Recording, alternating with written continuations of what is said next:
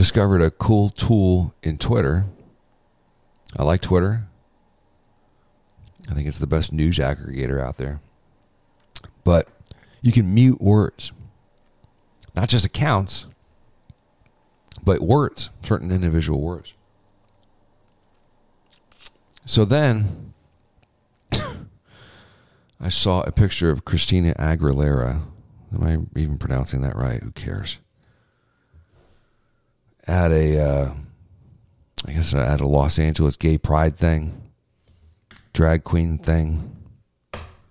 Who knows?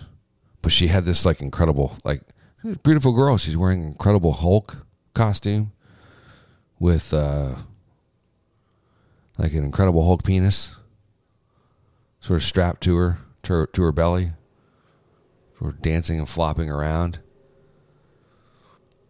Some weird kind of gamma ray action there going on. Some weird cosplaying? Is that what they're called? Trying to dress up as an Incredible Hulk character with an Incredible Hulk penis flopping around. So that was my end of my Twitter usage that day. I was like, well, that's enough internet for today.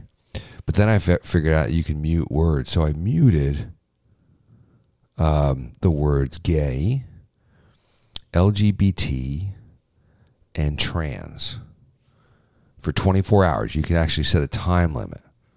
So I muted those things for 24 hours. So we'll see. We'll see how that goes.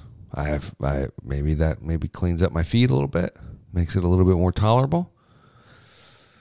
Gives me a little bit of a break from the infusion of that kind of stuff. Who knows? We'll see.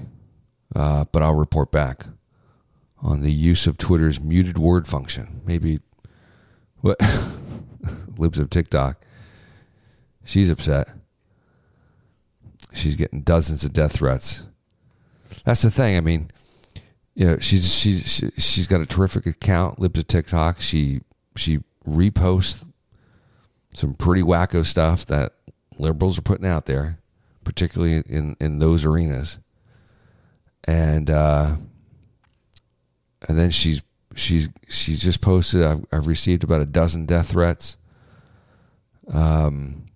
Twitter lets that go. And then Elon Musk replied to her, "Why, Twitter? Why are you letting this go?" Good on Elon. Anyway, we'll see what the muted word function does for us here, and I'll give a report back. All right, take it easy.